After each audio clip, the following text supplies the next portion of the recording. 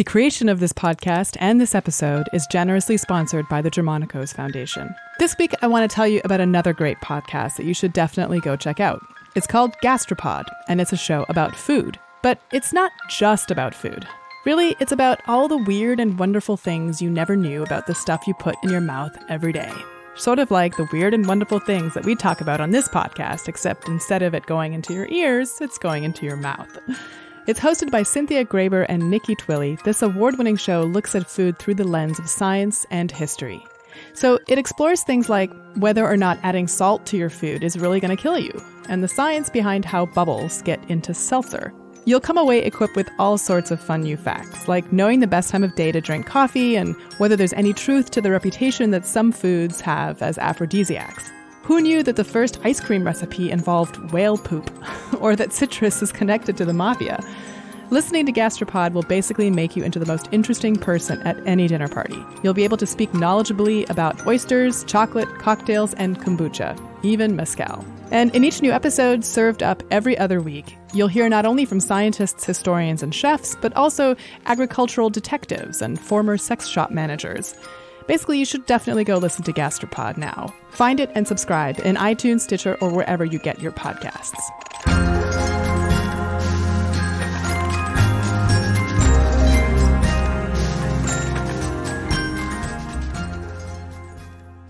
Welcome back to Cadence, the podcast where we explore what music can tell us about our minds.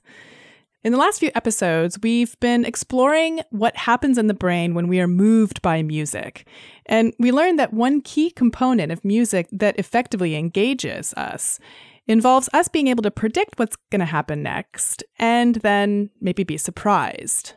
I recently talked to producer and neuroscientist Dan Levitin, whose great books, The World in 6 Songs and This Is Your Brain on Music, really changed the way a lot of people think about music and the brain. And I wanted to hear what he thinks about this idea of the prediction component of music being particularly important.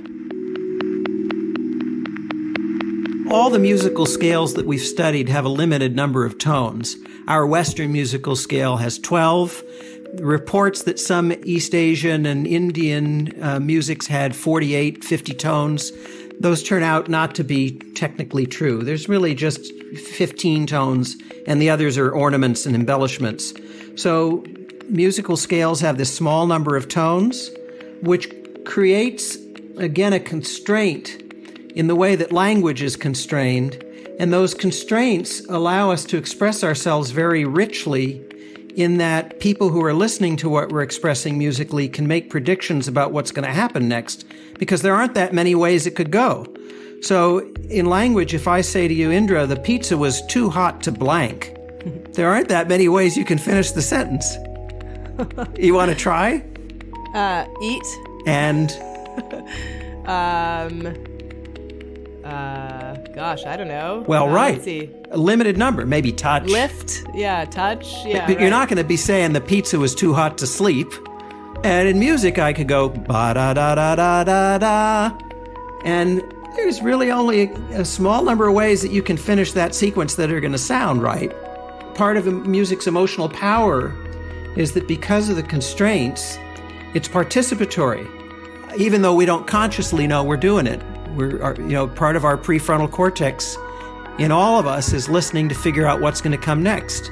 Dan also agrees with Bob Greenberg, another previous guest, that there's something tribal about listening to music. I asked him why music can be so helpful when we're trying to learn new things, for example, like the alphabet. I still sing the ABCs when I'm trying to alphabetize a bunch of files. And the body parts, right? You put your right foot in, you put your right foot out, you do the hokey pokey, and that, Indra, is what it's all about. That's my son keeps telling me that. It's true. And so it can be used as a very powerful mnemonic device. And, well, sure. Like we learned from Steven Spielberg's Animaniacs, right? United States, Canada, Mexico, Panama, Haiti, Jamaica, Peru.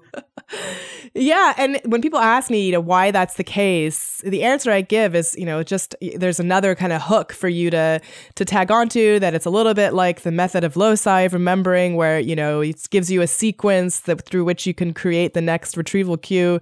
Do you have a better explanation for why that might be the case? I have another explanation, but I don't think it's as good as yours. I like yours. Mine is just that it's twofold. The mutually reinforcing cues of melody, rhythm, accent, structure, and rhyme create constraints such that not just any word will fit into the melody. So because the words bind to the melody in prescribed and constrained ways, it's very easy to remember well-formed lyrics and information that's contained in lyrics. We've existed as a species for tens of thousands of years without written language.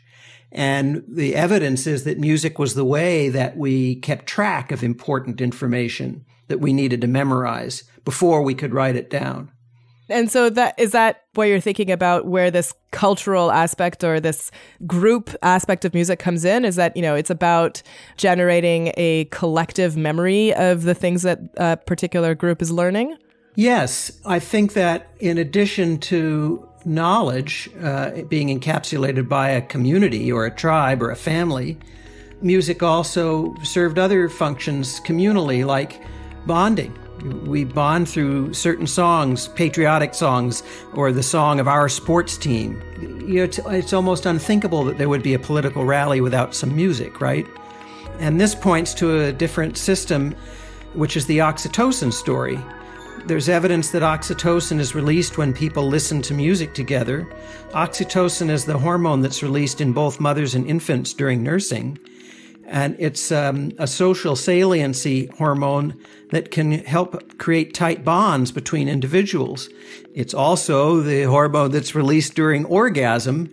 And the fascinating thing about that is there's some evidence that it's only released when you have an orgasm with another person, not if you have an orgasm alone, meaning that its purpose is to tie people together.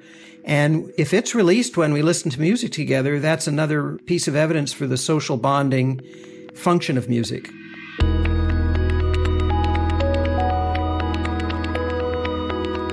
So music connects people. It can be rewarding, especially when our expectations are set up and then violated in interesting ways. And it's a rich stimulus that hits us emotionally and intellectually. We talked a little bit in the last episode about what's happening in our brains when we enjoy music, but what about how our brains are changed by it? I often hear people say things like, music is so powerful because it's the only activity that uses all of our brain. Well, that's not true at all. In fact, as we become experts in some ways, we use less of our brain to listen to and even make music in particular areas. More of our cognitive resources then are available to help us make artistic choices when our skills are automatized and developed. But I wanted to get a richer understanding of just how music training changes the brain. So I talked to Nina Kraus. She's a professor at Northwestern University, and her work investigates the neural encoding of speech and music. She's world-renowned in this particular area. And her work has a particular emphasis on plasticity, that is, how things change as we develop a relationship with music or other aspects of sound. I asked her, how does musical training change our brains? Well, I think we have to stand back just a little bit and think about sound. We have to think about sound as a very powerful force in our lives, a force that is invisible, so often we aren't aware of how powerful it is and how much of an impact it has on our nervous system. And so the sounds of our lives, for better and for worse, change our brain. And it's really rather fascinating to me to be considering this because for visual stimuli, the information is static. It's in front of you. You can feel what the object is. You can see its shape, its contour. And sound, by definition, it's in movement. It's fleeting. It's abstract. But it has as many characteristics. If you want to think of the analogies, it has as many characteristics as you can assign to a visual object. You think of color, shape, texture. Well, sound has pitch, timing, timbre. These are harder to visualize because they're not as materialistic as the visual information. But the fact is that there are all of these different ingredients in sound waves, and our nervous system has to make sense of them. So we have figured out a way of accessing sound processing in the brain using scalp electrodes.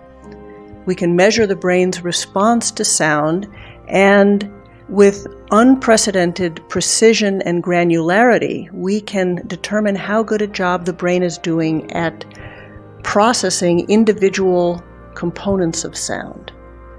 So, for example, if you are an expert, say you have a musical experience, it's not as though every aspect of sound processing, the pitch, the timing, the timbre, the stability, is enhanced. It's not a volume knob.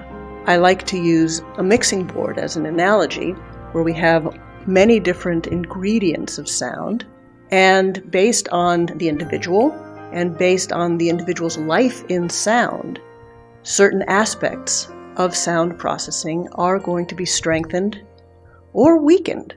So really the sounds of our lives shape our brains, but they shape our brains for better and for worse. For example, it is one of the things that is characteristic of making music is that you are connecting sound and meaning.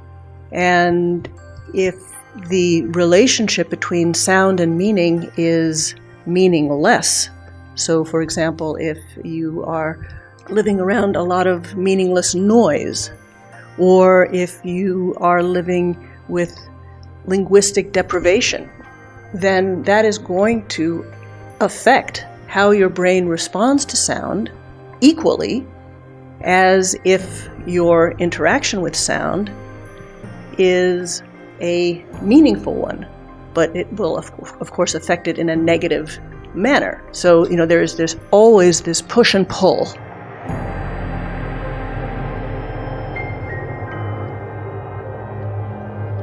So I need to stop a minute and have a little rant, if you'll forgive me. There's a popular trend now, especially amongst young parents, or new parents, I should say, parents of young children, to use white noise to soothe their babies to sleep. And in fact, there are several studies to show that this is very effective. Kids who are exposed to white noise, even in very early infancy, will fall asleep more quickly and stay asleep longer than kids who aren't exposed to white noise. But what effect does that ultimately have on the development of their auditory cortex? All the way back in 1972, there was a small study of 8 male college students who were exposed to white noise versus quiet while they were sleeping. On the nights in which they had the noise playing, they actually spent much less time in rapid eye movement sleep and more time in the shallower levels of sleep stages 1 and 2. They paid that sleep debt on the nights then when they were allowed to sleep in quiet. But it made me wonder what impact that has on little kids who have to spend a lot of time in particular stages of sleep. Sleep is so important for babies and toddlers as they develop, because that's when their brains really are creating a lot of connections, making sense of the world, and so forth. We know that kids that go through developmental milestones have disruptions in their sleep, but we also know that sleep is incredibly important for consolidating information and changing the way memories are stored in the brain. There was also a study from 2015 showing that background noise during the day has a negative effect on speech perception in toddlers. Now, that's during the day, you could argue. Maybe it's not harmful at night when they're sleeping, but who knows? Those studies haven't been done, in my opinion. At least not well, that I've discovered. If any of you have found a better study, please do tell me about it. We also know that playing white noise to infant rat pups delays their auditory cortex maturation in ways that are easily measurable. So if you are exposed constantly to white noise, wouldn't that mean that the way that the brain processes noise is going to be shifted and changed? And maybe even after a while, you ignore it and you learn to ignore it and you have a harder time then processing meaning from that sound. It makes me wonder if speech delays or auditory processing delays might be prevalent in kids who are exposed to white noise for long periods of time in infancy. Okay, so that's the end of my rant. Back to Nina Kraus. I asked her if this is a little bit like seeing the trees for the forest in the case of the musician. Are they able to see differences between the leaves of the trees, for example, but less able to focus on the gist, the entire forest? No, I wouldn't say that, because I think that you're asking about perspective. And I think that really the more you are able to get information from the details, and it's not as though the musician who is picking up on the harmonics is not processing the fundamental frequency, he's just deriving it from the information that he can process very well through the harmonics. So he's getting there another way. So he's still getting that information, but he's getting it through perhaps a more complicated and enriched route. But so that frees up, if you will, some computing power that the non-musician might be spending really holding on to that fundamental frequency, because that's the one aspect of sound that they can really process very well. I also wondered whether playing or composing music was the key feature, or whether you could develop some of these same changes just by listening to a lot of music. When we think about hearing and sound processing in the brain, I think it's useful to think of hearing as including a network of many systems. So, we like to think of hearing as involving cognitive, sensory motor, and reward systems. And, these are areas and systems in the nervous system that are far-flung, and they yet interact with each other extremely deeply. And so, on the one hand, yes, in terms of neuronal pruning and circuitry that you use again and again, you develop certain pathways that become more efficient, if you will, but you also can reach deeper and wider and encompass all these different aspects of sound to a greater extent, the more intricate and sensitive the network ultimately becomes. But it's very much of an active process. Also, people ask me, what about listening to music? I listen to music all the time. Music is a huge part of everyone's experience.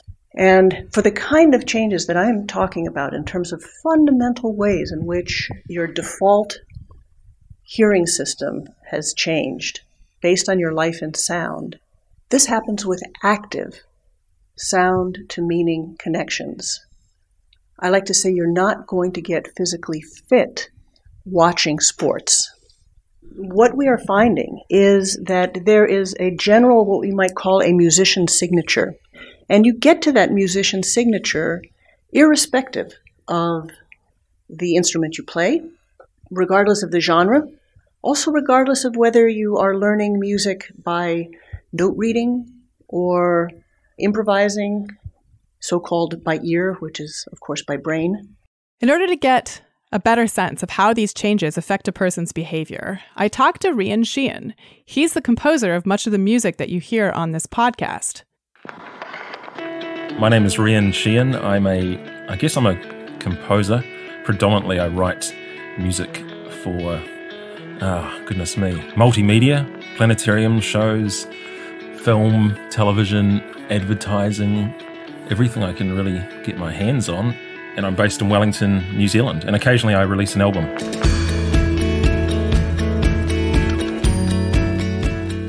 I asked Rian recently how he would describe his work. I wouldn't define my own music as ambient or post-rock or classical even, although there are all of those elements within it. I know it's been hard for my record labels that I've been with over the years to pinpoint what genre my music is, because even on my earlier electronic albums, there were tracks that were just acoustic guitar, on their own. So I'm funny about genres. It's, I don't know. I think of my own music as, I would describe it as, I guess, instrumental. I guess most of it's ethereal, if that's not even a genre. A lot of musicians seem to be like that. And I think it reflects a very different relationship that they have with sound. Rian is particularly interested, like a lot of musicians, in engaging with the audience and eliciting some kind of a reaction. My main goal is to design or write music that is engaging, really, for a listener. I'm thinking about other people's experiences and how they would listen to a body of work and what would be interesting to listen to. Again, that connects to this idea of finding significance in sound. I asked him, what does classical or composed music, which is where I spend most of my musical life, have in common with the kind of music that he composes? They are similar in the way that they are both evoking emotion, and they're, if you're talking ambient genre, in both of those genres, they do cross over. The idea, the intention, I guess, of those genres is to create big emotional soundscapes. So I think they do naturally merge together.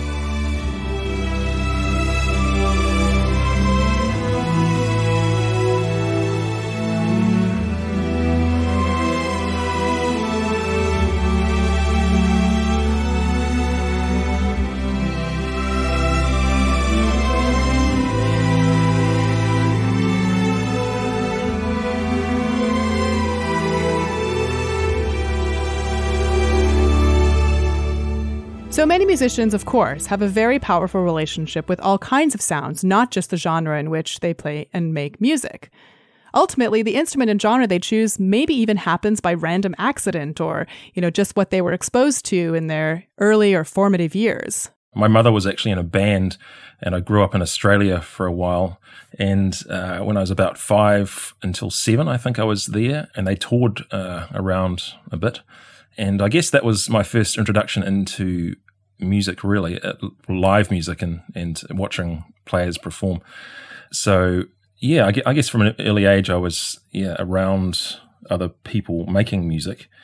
I think I only picked up a guitar when I was 13, which was pretty late compared to some people. My son's 8 and he's already playing guitar. I decided, I think, when I was maybe 7, well, I started playing in bands when I was 15 or 16 in school bands, and I can't actually work out where or when there was a moment that I actually decided that I wanted to be a composer. In a strange way, it was something like, I don't know, I fell into it almost. Just, there's nothing else I can do. There's nothing else I'm qualified at, so I just ended up being here and doing what I do. So I wondered whether the type of instrument or genre that a person spends their time learning and playing makes a difference, fundamentally, in terms of how the brain processes sound for music. Back to Nina Kraus. So what matters in order to get the fundamental musician signature, and one that really has benefits for our ability to process language, it doesn't seem to matter what instrument and what genre and how you learn to play the music. That said, there is specialization of the specialized. So that if you play the bassoon, your brain is going to be much better able to pick up on all of the nuances of the bassoon than if you're a pianist. Also, again, this is just emerging evidence, but in work that we have done where we have looked at how a person learns a musical instrument, well, we don't see that there are differences in the musician's signature if the musician has learned through note reading or by listening to the sounds. But in the couple of individuals, and there are not that many, who are really bilingual, in other words, who can really both read music and improvise and learn by ear, these are the ones who seem to have some of the strongest and more detailed networks. That does seem to describe Rian and many other musicians who are widely considered to be particularly skilled. So we've learned that a child's relationship with music shapes how their brains develop, particularly when it comes to extracting meaning from sounds. And this ability to create or play sounds that are meaningful highlights one of the reasons why even people who aren't musicians can enjoy music. Our brains are wired to a large extent to find meaning in patterns, even of random things. But of course, this is much easier and more enjoyable when the meaning is actually there, or when there even are multiple meanings to discover. Finding meaning in the universe is to some extent the job of theoretical physicists. So I recently asked Sean Carroll, a physicist at Caltech and the author of a book called The Big Picture, which talks about finding and extracting meaning in the universe, whether finding meaning in music is sort of like finding meaning in a universe where we are just tiny, infinitesimal specks. Absolutely. And in fact, my previous book was about the discovery of the Higgs boson. And we spent a lot of money doing it, $9 billion to build a Large Hadron Collider outside Geneva. It took decades of work, thousands of physicists devoting their lives, literally, to looking for this thing. And at the end of the day, you see this little bump in a graph and go, oh, yes, there it is. It must have been this Higgs boson. And it's very, very natural, if you're not a professional physicist, to say, why did you bother doing that? What are we going to be able to build? Do we get jetpacks now? Do we get faster than the speed of light traveled? Or what is out there? And the honest truth is that nothing is out there. There's no technological application that we can currently possibly imagine to finding the Higgs boson. The reason why we did it is because we want to know the answer. We were curious. It's really much closer to the reasons why we do music or literature or art. It's because we human beings are more than just organic creatures that survive from moment to moment. We try to put ourselves in a bigger context to attach some meaning to our lives. Curiosity, just like art and music, can be sources for that meaning. And I think a lot of physicists actually have music as a hobby or are really fascinated by music. Why do you think that is? Yeah, I mean, I love music very much. Sadly, I'm terrible at it. So I played the violin when I was in elementary school. I was terrible at it, and I loved it. Maybe if I had played the saxophone instead of the violin, my career might have gone differently. But I love, when I was at the University of Chicago, on the south side of Chicago, we would go down Tuesday nights to the souther side of Chicago, to places like the New Apartment Lounge, to hear Von Freeman, who was a famous saxophone player who used to play with Miles Davis, and they would have jam sessions starting at 10 p.m. and going on to the night. And I would bring, visitors who came to give talks at the university to listen to this wonderful slice of Americana that you just can't get anymore. And I don't know why. I think that there's some connection between patterns and rhythms and numbers. I don't want to strain the analogy too much, right? But scientists are, on the one hand, creative. They come up with explanations for things. And on the other hand, they like structure. They like theories and predictions and things like that. And I think that part of that balance between the creativity and the structure can also be found in music, right? Like, music is not interesting if you just play the same note over and over again. It's also not interesting if you just play random notes, right? There's some structure there, there's some pattern there, there's some repetition, there's some rhythm. And I think that there is, a lot of sympathy. Music is a little bit more visceral than doing science is, but this back and forth between structure and creativity is common to both endeavors. Sometimes I hear people say that there is some kind of physical reason why we enjoy music. Do you think there's any truth to that, or should we really stick to how the brain interprets music and whether or not we feel connected to the musicians and so forth? Or do you think that there's something about, the cosmos that music plays a role in? My first ever popular book was on time and the arrow of time. And even before you get to time's arrow, you get to the question of how you measure time and what time is. How do you measure time? Well, you look at a clock. So what is a clock? A clock is something that does the same thing over and over again in a repetitive way, predictably, compared to other clocks that are also doing the same thing over and over again. And we have a feeling inside our bodies for the passage of time because, in part, we are full of clocks. We have our breathing, we have our heartbeats, we have the neural impulses rushing around our nervous system and so forth. We have things that happen over and over again. We have a natural sense of rhythm, if you like. And I think that, it is the least surprising thing in the world to think that this kind of rhythmic but not perfectly predictable kinds of patterns you find in music have a natural resonance with us as biological or physical creatures, because there's this thing, the most primitive kind of music is just rhythmic, right? It's just like dun dun dun dun dun, and then you add on to that and make it more complicated. Of course that resonates with us at a fundamental level. As someone who thinks about the nature of time, that makes absolute sense to me.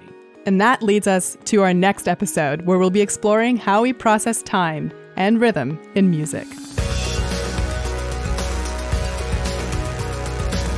Thank you for listening to this episode of Cadence. You can find us online at theensembleproject.com/cadence, at Facebook/Cadence Podcast, and on Twitter at Cadence Podcast. You can also get in touch with us at cadencemind@gmail.com. Cadence is produced by Adam Isaac and me, Indre Viscontis. I also created and write the show.